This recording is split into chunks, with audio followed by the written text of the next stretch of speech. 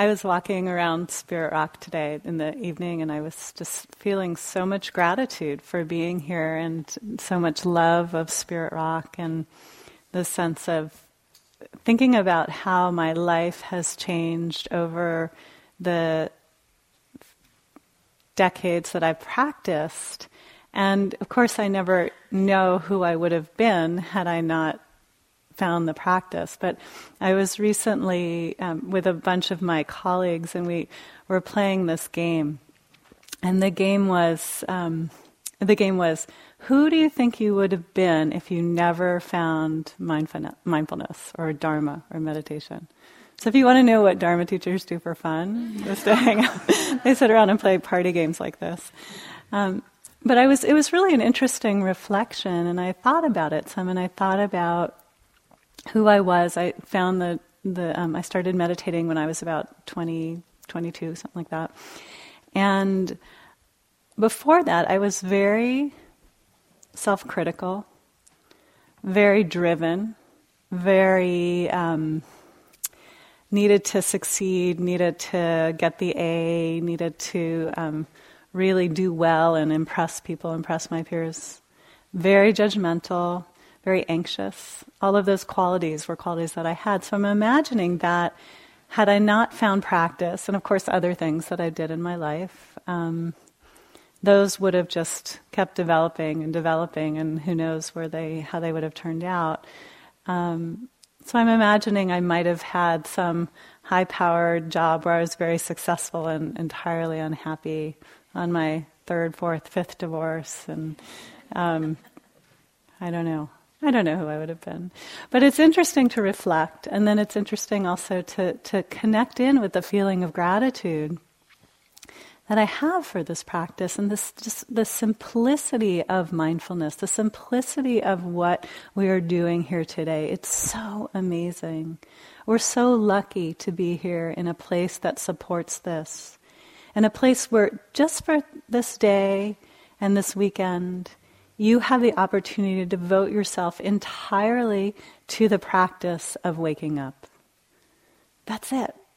You have no other job. All your other job, your parenting, your work, it's all aside. And you get to wake up. And that's what you're doing here. So I wanted to talk tonight some about the specifics, just to go into more depth about what mindfulness is and ways that it impacts us, and also talk about things that get in the way, where we get into trouble, where we get snagged, and also how we can be more loving to ourselves. Because I think probably when I think about my whole journey of these many years, it's that piece of cultivating more self-compassion that has really transformed my life. And I attribute it without question to this practice.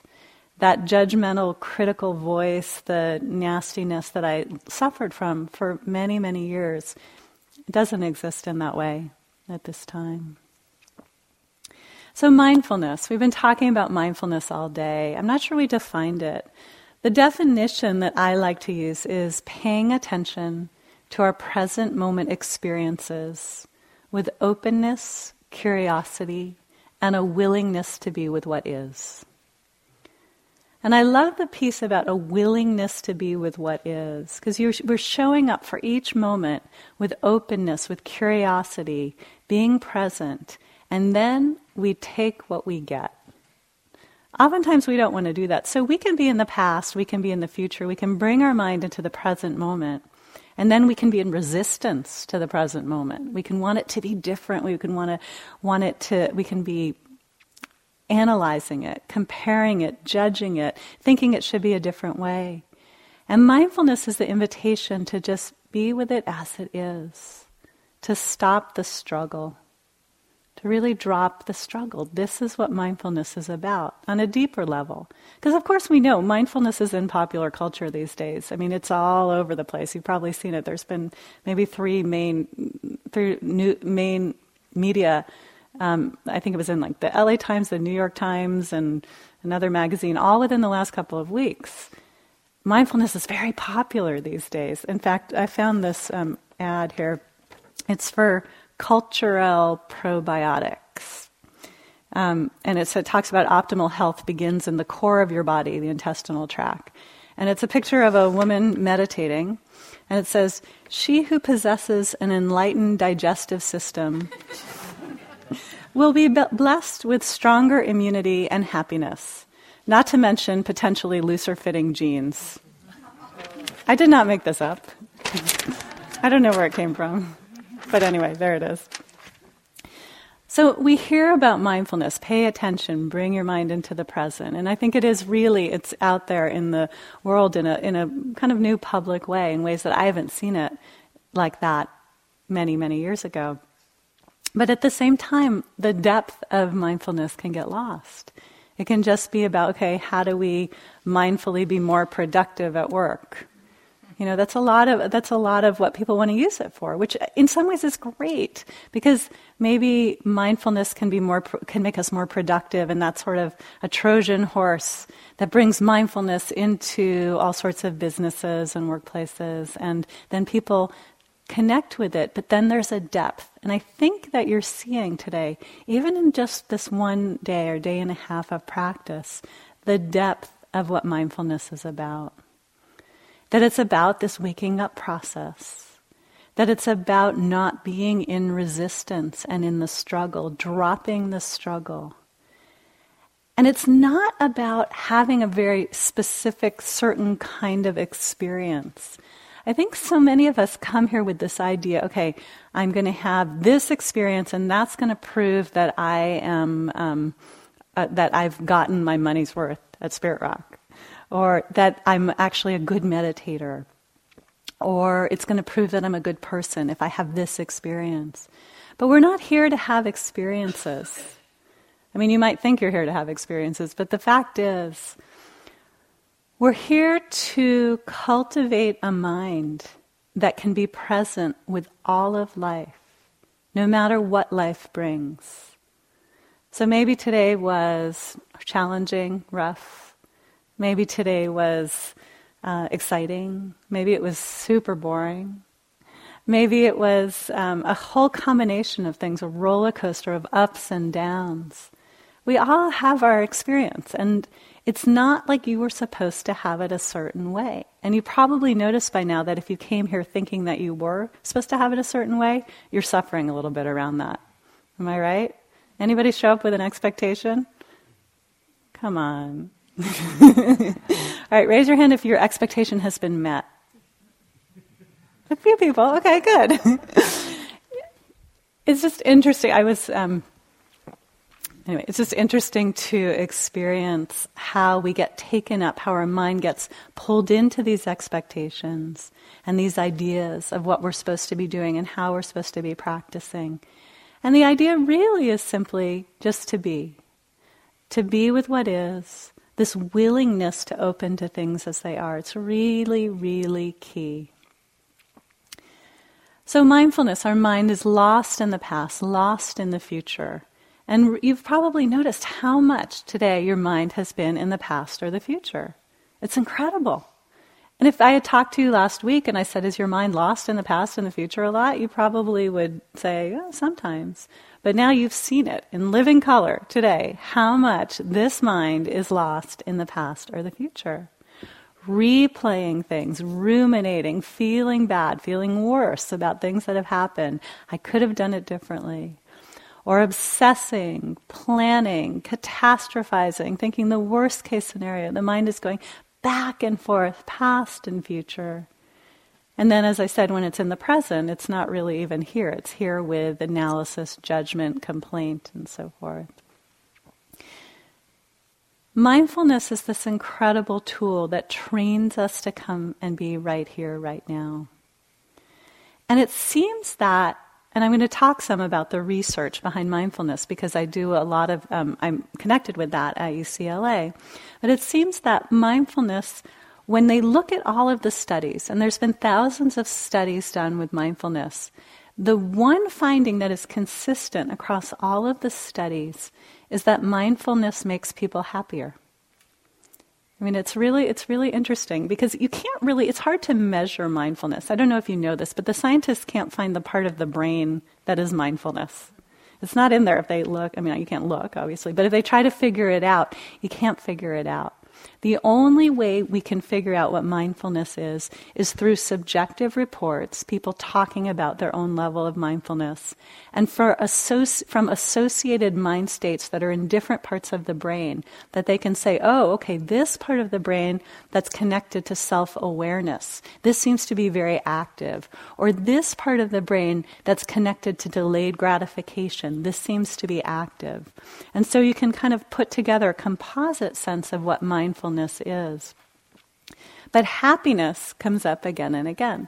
And there was an interesting research study done last year where they wanted to see if people who were in the moment were happier.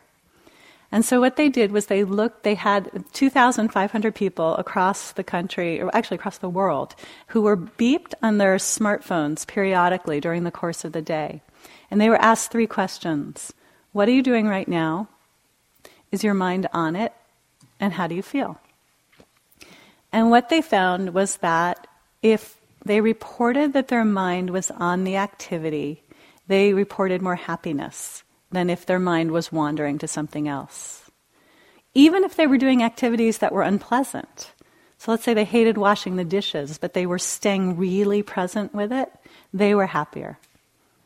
Now it turned out if your mind was wandering to something pleasant, actually, that brought you some happiness too.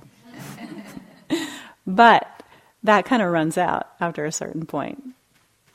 And so mindfulness, so this connection between mindfulness and happiness was kind of shown in that study, but there's been lots and lots of interesting research.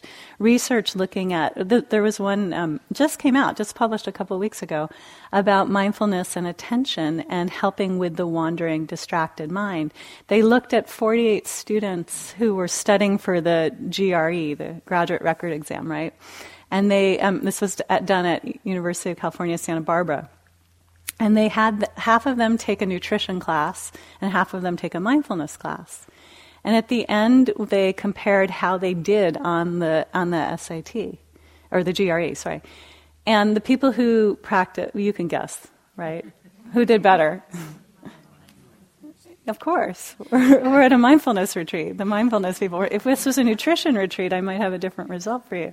But no, the mindfulness people, they did better. They simply scored better. And it seems that the reason, what they looked at, was that their minds were wandering less. Their minds were wandering less, and therefore they were less distracted and able to stay attuned to the test and then do better. And so the researchers were very excited because before they looked at mindfulness, people were speculating, how do you stop people's mind from wandering? I mean, especially right now in this culture where our minds are being more and more distracted every second, right? We talked about this some with all the technology. We need to have an anti-technology or a new technology that brings our mind into the present, that helps us be here. And this study is, a beginning study looking at that. But I caution you because mindfulness is not just about doing better at taking tests. It's not. It's good. It's great. That's a wonderful service if people will get better at taking tests. But it's so much more than that. So the research is looking at attention, looking at wandering mind, looking at happiness. Mindfulness helps with mental health concerns. Physical health concerns. There was a study done with people who had psoriasis, the itchy skin condition. So the typical treatment for psoriasis is to go into like almost a light tanning booth and you get UVB rays on your skin. So they had half the group practice meditation along with that and the other half just did the regular treatment. The people who got the meditation practice with the treatment healed 3 times faster than the people who did it alone. So it seems like it boosts the immune system, it impacts the healing response. It helps with stress-related conditions, and there's been a lot of research on that. And I was mentioning mental health, so it helps with anxiety, with depression, with obsessive-compulsive disorder. It's been incorporated into lots of treatments around this. The most interesting research, well, there's 2 areas actually. One of the most interesting research areas is the area of the neuroscience. We're looking at brains of people who meditate. So the big study that was done out of Harvard in 2005 looked at the advanced meditators, the people who had been meditating in the caves in the Himalayas for 30, 40 years. And they looked at their brain. These are the Olympic athletes of meditation. You can think of them, right? They're really serious. And they looked at their brains, and they compared their brains to people of the same age. So I don't know if you know this, but as you age, your brain thins out. Did you know it? If you want something else to worry about, you got it. It's called age-related cortical decline. Our brain thins out. But the people who meditated, these serious meditators, this did not happen, especially in certain areas of the brain. Their brains stayed plump. That's what you want, a plump brain. You want a lot of gray matter, And what they found, particularly in two areas, the prefrontal cortex and the insular cortex. The prefrontal cortex is something that's really is kind of what we call the CEO of the brain. It's responsible for delayed gratification, for flexible thinking. It's responsible also for synthesizing information from the body and brain. Also the insula does that. So it's something you want to be working well. It's what kids develop over time. When they don't have a lot of impulse control, it's usually because it's early on in their development. The prefrontal cortex hasn't grown enough yet. So you're thinking, okay, I just told you about these meditators who have thick prefrontal cortexes, but you've been practicing for a day. What about me? Well, they did a research study recently where they looked at people who were novice meditators who were only practicing for about 8 weeks on an average of 27 minutes a day.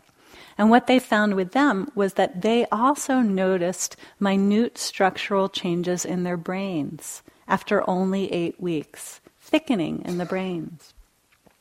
This is connected to the idea of neuroplasticity. Neuroplasticity is the concept that our brain continues to develop based on how we work with it, what we do with it.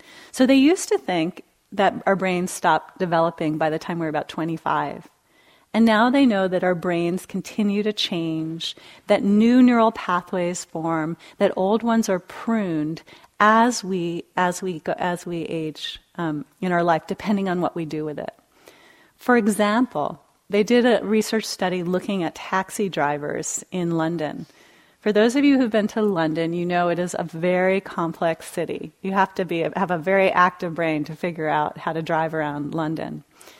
So they looked at the brains of London taxi drivers, and they found that the part of the brain responsible for map reading was thicker than for people, just regular, ordinary people who didn't do it. So it seems like the brain will change and grow with the skills that you ask for it to do, or what you try to do. So essentially, and this was said by the Buddha 2,500 years ago, we might think of the Buddha as the first neuroscientist. And he said that, I'm paraphrasing, but what you practice, you will cultivate. He said if you plant a fig, you will get a fig tree. You will not get a peach tree. And so, in other words, if you want to become kinder, practice kindness. If you want to be meaner, practice meanness. It works the same way. This is how we train our brains. And this is what's happening with what we're doing here today. We're actually transforming our brains over time. Can lead to a thickening of this prefrontal cortex. Can lead to more emotional regulation, better health, better sense of well-being and happiness. There's some research showing that it can impact our gene expression. That the part of that the protective part of our DNA and the chromosome, that people who meditate have less frayed telomeres. This is, you know what, I'm realizing it's a little more complex than I'm going to get into. But basically, it's good for you. Mindfulness is good for you. So it can even impact our genetic structure. That's pretty wild. So, mindfulness is being with our present moment experience again and again, moment after moment, with openness, curiosity, and a willingness to be with what is. Mindfulness can have different characteristics. It can be vast, it can be narrow. So sometimes you might have noticed when you're walking around Spirit Rock that your mind is wide open and you're taking in all sorts of sights and sounds. And there's a turkey that kind of goes across and is so amazing to see his blue head. And you notice that and you're mindful and you're really present. And it feels like your mindfulness is wide open. We can think of this as almost like a telephoto lens kind of mindfulness. And sometimes our mindfulness is very narrow, as though we're noticing just the teeniest, tiniest aspect of our breath. And we can see every little minute detail as that breath arises and passes away. And you might think of this more as the telephoto lens of your mindfulness. And so neither one is better. They're called for at different times. So if you're doing the walking meditation and suddenly you just feel drawn to noticing, you don't have to stop the mindfulness. You just you move from the narrow mindfulness to the wide open mindfulness. And there's something we learn to discriminate how to use the awareness, when to be narrow, when to be wide. And sometimes it's somewhere in between, or it's a combination. So my friend was teaching her daughter to drive, and she had really sharp focus. She was really good at that narrow mindfulness, but she had no peripheral vision. So she was driving along and she was practically hitting all the mailboxes, and because she couldn't do the wide open. So you need to do a combination of both of these in order to have have your mindfulness be relevant. Mindfulness be current, responding to life as you connect with it. So there's lots of things, as we try to practice mindfulness, I'm imagining that you're finding lots of things getting in the way. That it seems like a good idea, it seemed really easy, maybe the first sit went really well, maybe there was a 2-minute period in the third sit that went really well. But there's many things that come up and kind of obscure the mindfulness, as Mark was talking about today. So I want to talk about just give you a little bit of an overview of some of the classical problems we often run into when we meditate, because I think it might help you see that you're not the only one. Typically, they're called hindrances, things that or I like to think of them as obstacles, meaning you're meditating, you're doing great, and suddenly you get really sleepy. And then it feels like, oh, I'm so sleepy, I can't meditate at all, I can't practice. And so you just want to give up, or you think something's wrong, or you think you're the worst meditator here. Anybody here think you're the worst meditator? Don't. Okay, good, raise your hand. Who's the worst meditator? Of course you're not the worst meditator. There is no worst meditator. We're all doing so well, really. We're all doing the best we can. But that feeling can arise. We can believe it. So let's talk a little bit about these hindrances. We get caught with the hindrances of sleepiness. Sleepiness is a big one. Many of us have felt sleepy today at some point or another. We've talked about this some. The need for most people to get more sleep. And so we come to a meditation retreat, we get sleepy, we usually may fall asleep or get close to that. It's not a big deal. It's something that usually works itself out through the course of the retreat. We learned standing meditation, we learned how to open our eyes, and you can wiggle your toes, you can go out and do more walking meditation. Anything that's going to bring energy into your practice is useful. But the other thing about it, with any of these obstacles that we encounter, and this is when I go back to mindfulness is more than just learning to pay attention to study for the test or to have the test. Mindfulness can teach us how to be present in the midst of whatever we're experiencing.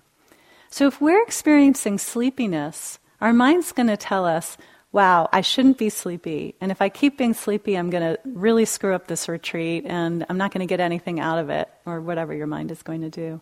But actually, surprise, sleepiness is your retreat in this moment. This is it. This is what you got.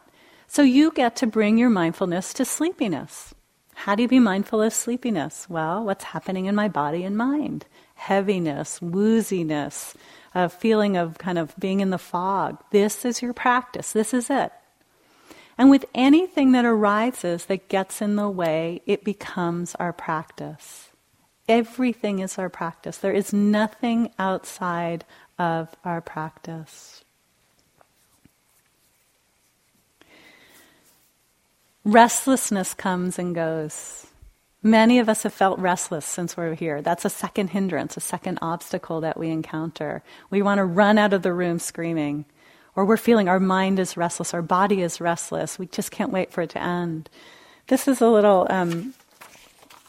dialogue that I think really sums up the restless mind, and it's from when that book Eat, Pray, Love was out. It's from the book Eat, Pray, Love.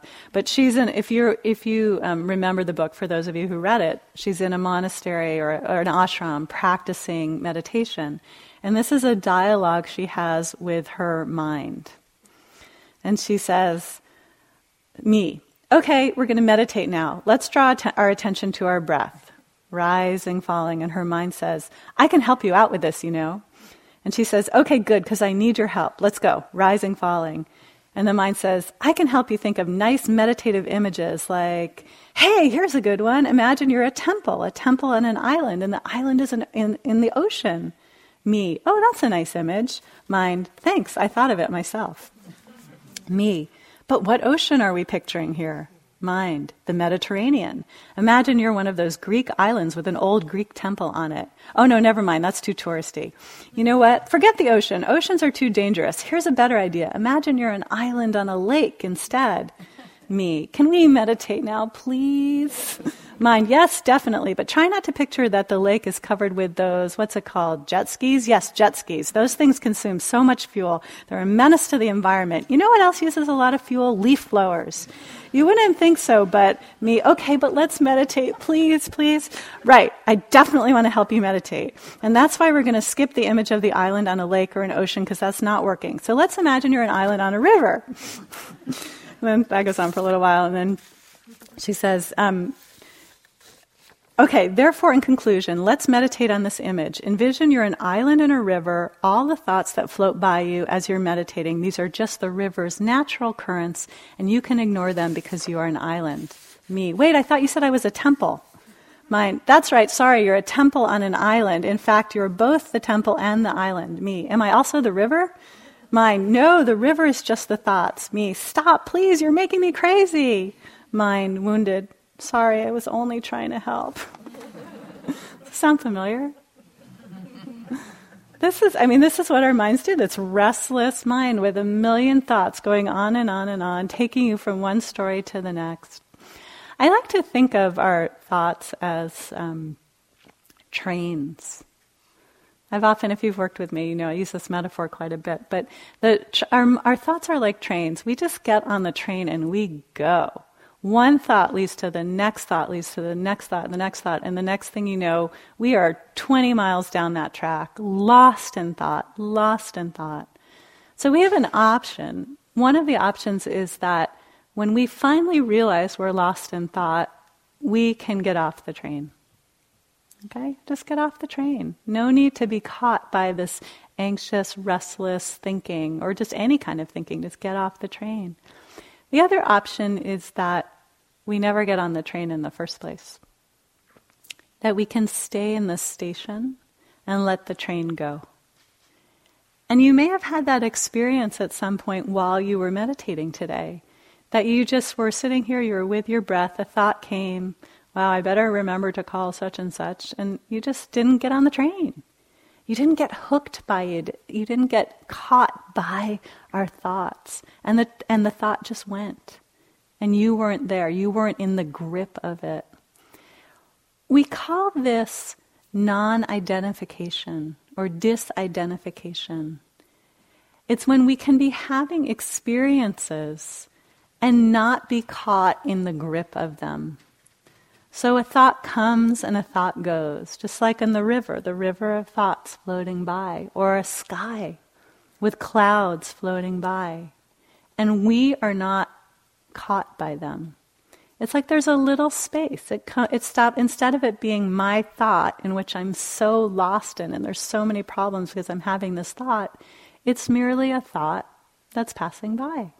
And that's it. Thoughts are amazing. I'm going to digress from the hindrances for a minute. I'm going to talk about the thoughts for a moment, because thoughts are incredible. Thoughts make our universe, right? Thoughts are, somebody had a thought, I want to start a retreat center in Marin County, and here we are, 20 years later. Wow, what a beautiful place. We've had thoughts, every single one of you has had amazing thoughts. And you've also had thoughts that lead to suffering. In fact, many, many of our thoughts lead to suffering. Am I right? We have to learn to distinguish which thoughts are helpful and which thoughts are not so helpful. That's part of what meditation can help us do. So our job is to, when we know, to be aware of our thoughts. But my favorite bumper sticker, which many of you have heard, it says, "Don't believe everything you think." Right? Don't believe everything you think. Have you seen that bumper sticker? When I lived here, I lived in the Bay Area, I saw it a lot. I moved to Los Angeles, I never see it. I don't know. But it's the reminder that thoughts are coming and going. They're passing through us. And if we grab onto them, we can, sometimes, some of them invite a lot of suffering. Judgmental thoughts, excessive catastrophizing thoughts, worried thoughts, depressed thoughts, angry thoughts, irritated. These thoughts, they can lead to a lot of suffering. And our job is to become aware of them and not get on the train. Sometimes it can be like a pricking a balloon. You know how in a cartoon there's a thought bubble coming out of people's heads? I always think of mindfulness as like a pin that pricks the balloon of thoughts. So have you noticed the experience of meditating and suddenly a thought comes and you say, thinking, and boom, the thought disappears. Isn't that amazing? It's kind of incredible when you think about how we can relate to our mind differently. We don't have to be at the mercy, in the grip of our thoughts. And we can move from it being my thought to the thought. Thoughts have so much power. I'm going to tell this story, and there are a couple of things to say, but I had this experience a few years ago where my daughter had this little mole on her cheek, and it suddenly appeared out of nowhere. And she had, until that point, she didn't really have too many things going on in her. Her skin was fairly unblemished. And so she gets this mole, and I have to confess, when you're a new mom, you get a little cuckoo, right? Any new parents here know what I'm talking about? You get a little cuckoo, right? So everything, you don't really know what you're doing. You've only recently had a child. They send it home from the hospital without any instructions, and there you are. So my daughter had this mole, and my mind suddenly began to create a world. Oh my goodness, is this cancerous? What is this? What am I going to do? I'm going to have to call the dermatologist. I'm going to have to bring her in. That means I might have to miss a day of work. And if I have to miss that day of work, what's that going to mean? And my mind was off and running. And then, I tried to be mindful, take a few breaths. Okay, it's just a thought. And then, and then I remember, then I'm thinking, I wonder, and not to say, I don't have anything against moles, for people of you who have moles. It's just when sometimes the baby's skin is so unblemished and you kind of go, wow, what is this thing? It's changing, everything's changing. So then I was watching TV and I saw the actress Rachel McAdams. Have you ever seen her? She has moles. She's gorgeous. And I thought, oh, my daughter could be a moley person who's gorgeous one day. It's not a bad thing. It's a wonderful thing. Moles are beautiful. And I went through this whole story about moles and how moles can be beautiful. And what does it mean? And is it this and is it that? And then about a day or two later, my daughter was scratching her cheek and pop came off. It was a scab. This is the problem of being an older parent. Your eyes are not that good. But in that moment of the mole, the scab popping off, it was like this incredible world I had created for myself just disappeared on the spot. Right? I had doctor's plans and visits and her acting career and the this and the, but everything all worked out. And it was all illusory. It just popped. Like the balloon popping. Now, this is a story of something somewhat silly, and for some of us, something like that happens, and it's actually really real, and there is something to worry about, and maybe to take action for. So I'm not undermining that. And what I would say at that point is that's when practice really has to come in, where we work with our minds around the fear and anxiety, and trying to stay in the moment and not going to the worst case scenario, and we learn to use our practice to help us through difficult times. And it's tremendously helpful. And any time in my life that I have been in difficult experience, mindfulness has been my best friend. It is what I rely on, what I remember to come back to my breath, come back to my body, to bring kindness into the present moment, compassion. This is what has gotten me through anything that is difficult. And this is not to say, even as a teacher and years of practice, that my mind doesn't get caught in things. Just like that story that happened just a few years ago, right? Of course it happens. But the tools of mindfulness help me to work with it. So I was talking about thoughts, and before that I was talking about restlessness when we practice. Because we were talking about the obstacles. So we can be aware of the restless thinking. If you notice a lot of restlessness in your body and mind, you can relax a little bit. Doing the hearing meditation that we did today can be very helpful if you're feeling restless. You can then also try to remember how to bring mindfulness to restlessness. What's restlessness feel like in my body and mind right now? It's really interesting. This is going back to what I said earlier about using mindfulness to come into whatever the present moment is. This is it. This is your life. Can I be mindful of my obstacle, even when it's something that is not what you want it to be? Oftentimes we think when we're having an obstacle, if my mind wasn't restless, then I could be practicing correctly. If my mind wasn't sleepy, then I could really have a good meditation. But no, my point is, that is your meditation. Restlessness is your meditation. So let's be with that. That's it. That's what you got. This is a poem from Rumi called The Guest House. He said, "This being human is a guest house, every morning a new arrival, a joy, a depression, a meanness. Some momentary awareness comes as an unexpected visitor. Welcome and entertain them all, even if they're a crowd of sorrows who violently sweep your house empty of its furniture. Still, treat each guest honorably. He may be clearing you out for some new delight. The dark thought, the shame, the malice, meet them at the door laughing and invite them in. Be grateful for whatever comes, because each has been sent as a guide from beyond." So you just meet with your meditation practice whatever shows up at the door. Doubt, restlessness, wild thinking. It's amazing what these minds think, isn't it? Isn't it amazing? I was saying to a group earlier, imagine everybody here had a little loudspeaker hooked up to their brain, and we had to hear what everybody else thought. Ooh, you wouldn't want people to know, right? Our minds are incredible fabricators. They create the universe. Just to kind of briefly go into some more of these obstacles. Doubt is another big one that people run into. Am I doing this right?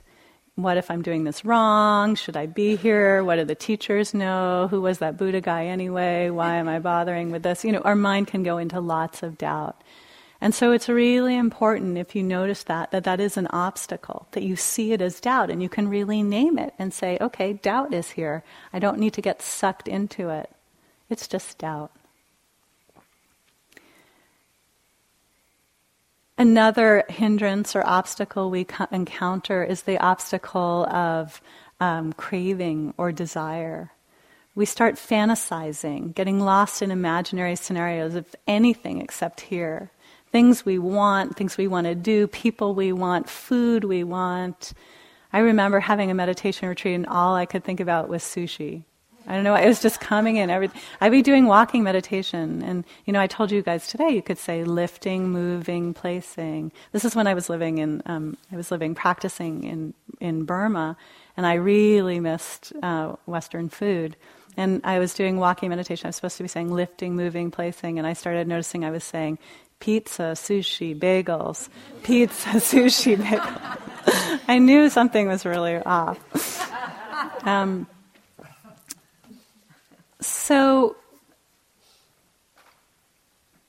Wow, okay, lost my train of thought. Started thinking about sushi. Okay, taking a breath, coming back into the present moment. I was talking about craving. That's right, craving. So desire, craving.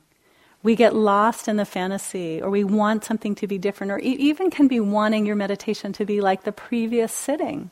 It was so much better an hour ago. What happened? There's a craving, there's a desire. And our job, again, is to just be present with it. We can notice, we can check into our body. There's often a very strong feeling that's happening inside our bodies when we're craving something, when we're wanting an experience outside of this moment. We can feel it. And then in that way, it becomes the meditation practice. Just to name it is enough. Oh, I'm lost in fantasy. I'm lost in desire. The opposite is lost in aversion. We're meditating and we think, I don't like this. Why am I here? I'm angry. You're having angry memories. You're angry at a person who's not here. We can go through lots and lots of suffering and lost in this obstacle of anger, hatred, hostility, aversion. And so again, the practice is, one of the practices, the practice of the loving kindness, the metta that Mark taught today, is a beautiful antidote. If you're noticing a lot of aversion arising in your body and mind, bring in some metta on the spot right then. Again, it's also something that you can notice inside yourself. What does aversion feel like? You can really feel it. If you were just for fun right now, close your eyes for a minute. Maybe you're not going to think this is fun. But think about something you really don't want. You really don't want to happen. It's an event, a person, an experience. I don't want it. I don't like it. Notice your body as you're feeling this. Take a breath. And now see if you can just relax and soften. See what happens to the aversion as you just take another mindful breath. Okay, open your eyes. Could you feel it in your body, the not liking something? Could you feel it? Nod, yes? Yeah? It's when we're having an emotional reaction, we're often having a physical experience inside our body. And so it's really, really helpful to tune into that physical experience because that's happening in the moment. So when you're hating something or having aversion towards something, just check into your body, see if you can feel that. And then if you just take a moment to breathe and soften and get curious about it, you're practicing with it. You're practicing mindfulness.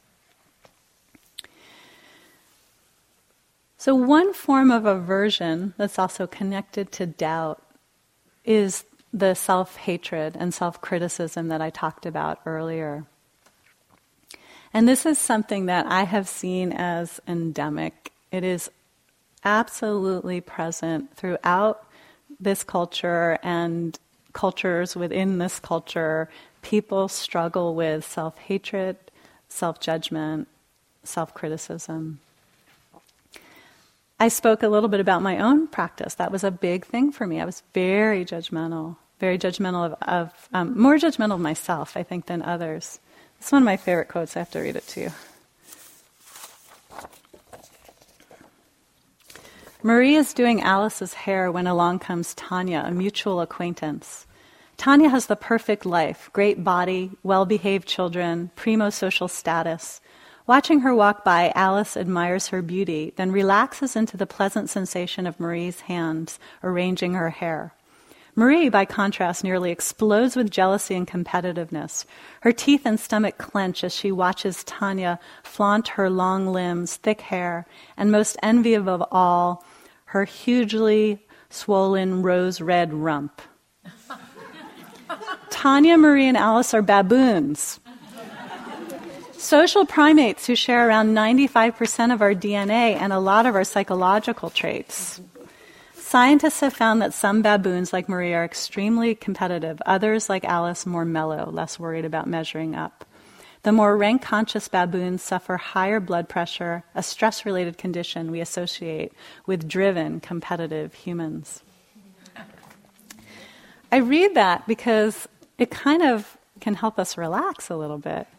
This stuff is in our biology. It's in our genes to be competitive. And usually it's one or the other. It's comparing and judging everybody else or comparing and judging myself. And sometimes it's both. We get a double dose of it. And we can be so mean to ourselves, so cruel. The things we say to ourselves we would never let other people get away with. No one could ever say that to us, but we can say it to us all the time. And we could be going through the meditation all day today and just one judgment after the next judgment after the next judgment, and it's so painful. Wow, I'm doing walking meditation so poorly. I can't believe I stumbled. That was stupid. I took too much food. Everybody's staring at me. It's just, oops. Maybe that's, anyway. So I just want to encourage you with the recognition that mindfulness is a tremendous tool for helping with self-judgment. Just like I was talking about the way thoughts work and how we cannot get on the train. When our thoughts are thoughts of self-judgment, if we cannot get on the train, we're doing great. If we can go, judging thought, we can number them. Judging thought 2, judging thought 3, judging thought 56, and it's still 10 in the morning. Judging thought 200. We can begin to see that, okay, this is something that's happening inside me. It's not in my control. I didn't set out to make myself feel bad. It's a habit, it's a pattern, why it's in there, who knows? Media, culture, family, peers, education system. But it's in me, and I can be loving towards myself in spite of it. The research scientist Kristin Neff developed something called it's essentially the idea of self-compassion. As something that one can research. Self-compassion is the combination of mindfulness, practices of loving kindness, and the recognition of our shared humanity. Those three things, and I'll add a fourth before we end, those three things taken together can heal the wound of self-judgment and self-criticism. We take mindfulness to work with the thoughts, with the judging thoughts as they come and go, to see them, to be vigilant. So I really encourage those of you who this is an issue for, and I will say it's not everybody, but many of us suffer from this, to be really vigilant with the judging thoughts, judging, self-judging. Just use a label, use a soft label in your mind. Check into your body. What's happening in my body while I'm saying these negative phrases to myself? And take a breath and let it go if you can. And try not to judge yourself for judging yourself, right? So we work with it with mindfulness, and then the second piece that works with it is loving kindness. So we learn to cultivate a different way of being. And this is where the neuroplasticity concept comes in so strongly. It doesn't matter if we've been judgmental of ourselves our whole lives. If we can begin to train our brain to be more loving, may I be happy, may I be peaceful, may I be at ease, it actually can transform us. Not in a moment, not in, it's not a fast thing, but if we do it consistently, our brains can change and we can be more loving. And I've seen this with thousands of students. As they practice the mindfulness to work with the thoughts, as they practice the loving kindness, especially to themselves, to transform, it really transforms the fabric of our being.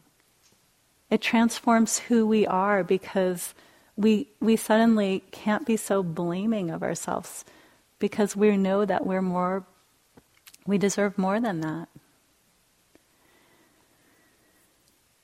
Mindfulness, loving kindness practices, and recognition of our shared humanity, that we're not the only one. That's why I have you raise your hand a lot. That's why I say, who's done this? Who's done that? So you see you're not the only one. We often think we're the only one, and we suffer a lot because of that. But when we recognize the shared humanity, there's freedom there. Self-compassion is not the idea that I'm great, I'm never going to fail. That's sort of the self-esteem movement that flopped. The self-esteem movement didn't work. It raised a lot of children who expected their value to come out them from the outside. The good job. Good job, good job. You just peed. Good job, yay. This is the building of self-esteem, which has led to a lot of inflation and the actual lack of self-worth. Self-compassion, on the other hand, says, even though I'm flawed, I'm okay anyway. It's normal to be flawed. It's normal to make mistakes. And inside myself, I'm actually totally fine, even with my flaws. So this is what self-compassion invites us to remember. The last piece, and I'll just add that for the self-compassion, is a recognition of our own innate goodness. That we are not our anxious thoughts. We are not our judgmental thoughts. We are not our restless thoughts. We are not our anxious emotions. We are not our scary emotions. We are so much greater than all of this. Truly, we are so much bigger than the things we get identified and caught by. There's something within all of us that is loving and good and connected and joyful and humorous and at ease. And this is our true nature. This is really who we are. And when we can begin to part the clouds that are in the way of this and see the radiant sun of our own true nature, this is when we begin to wake up and think we're okay. And this is what the practice of mindfulness can do. The practice of mindfulness can help us move through the obstacles of life, recognize our thinking, learn to love ourselves more, and help us to be present and show up for our life exactly as it is. This is our life. This is it. We don't have any more than this. Can we show up for it? Can we be here? Can we love ourselves in the process? Yeah, we can. We really can. Just end with a quote by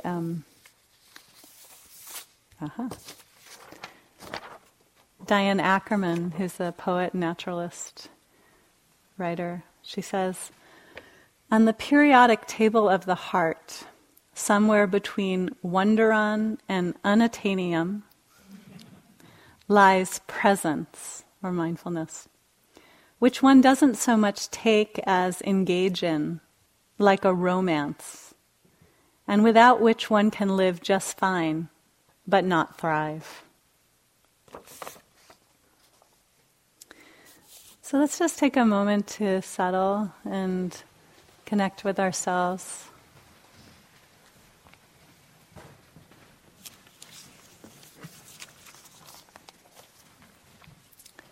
Taking a breath or two.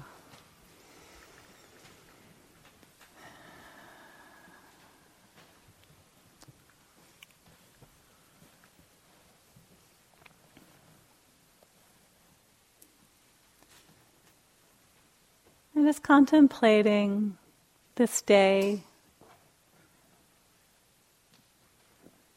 If you want to in some way appreciate yourself for the hard work of this day, it's not easy what we're doing here. It's really not easy. But it's so worthwhile. What if we can have a mind that can be more loving and more free and more connected?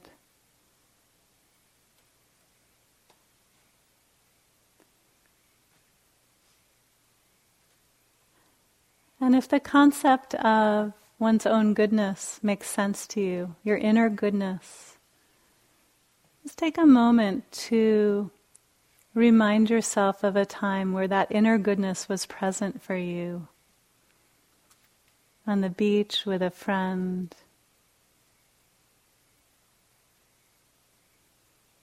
in nature, maybe today at Spirit Rock when you felt at home and at ease and peace.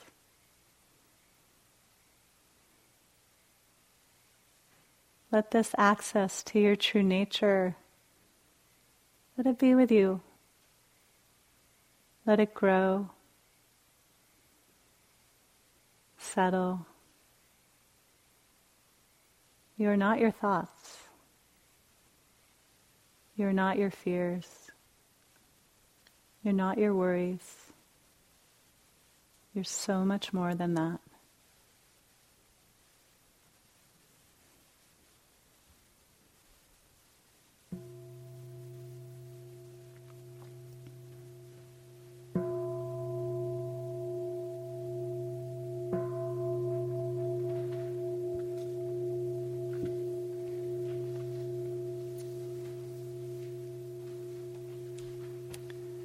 Thank you for your attention. We'll move into a walking meditation. Thank you for listening. To learn how you can support the teachers and Dharma Seed, please visit dharmaseed.org/donate.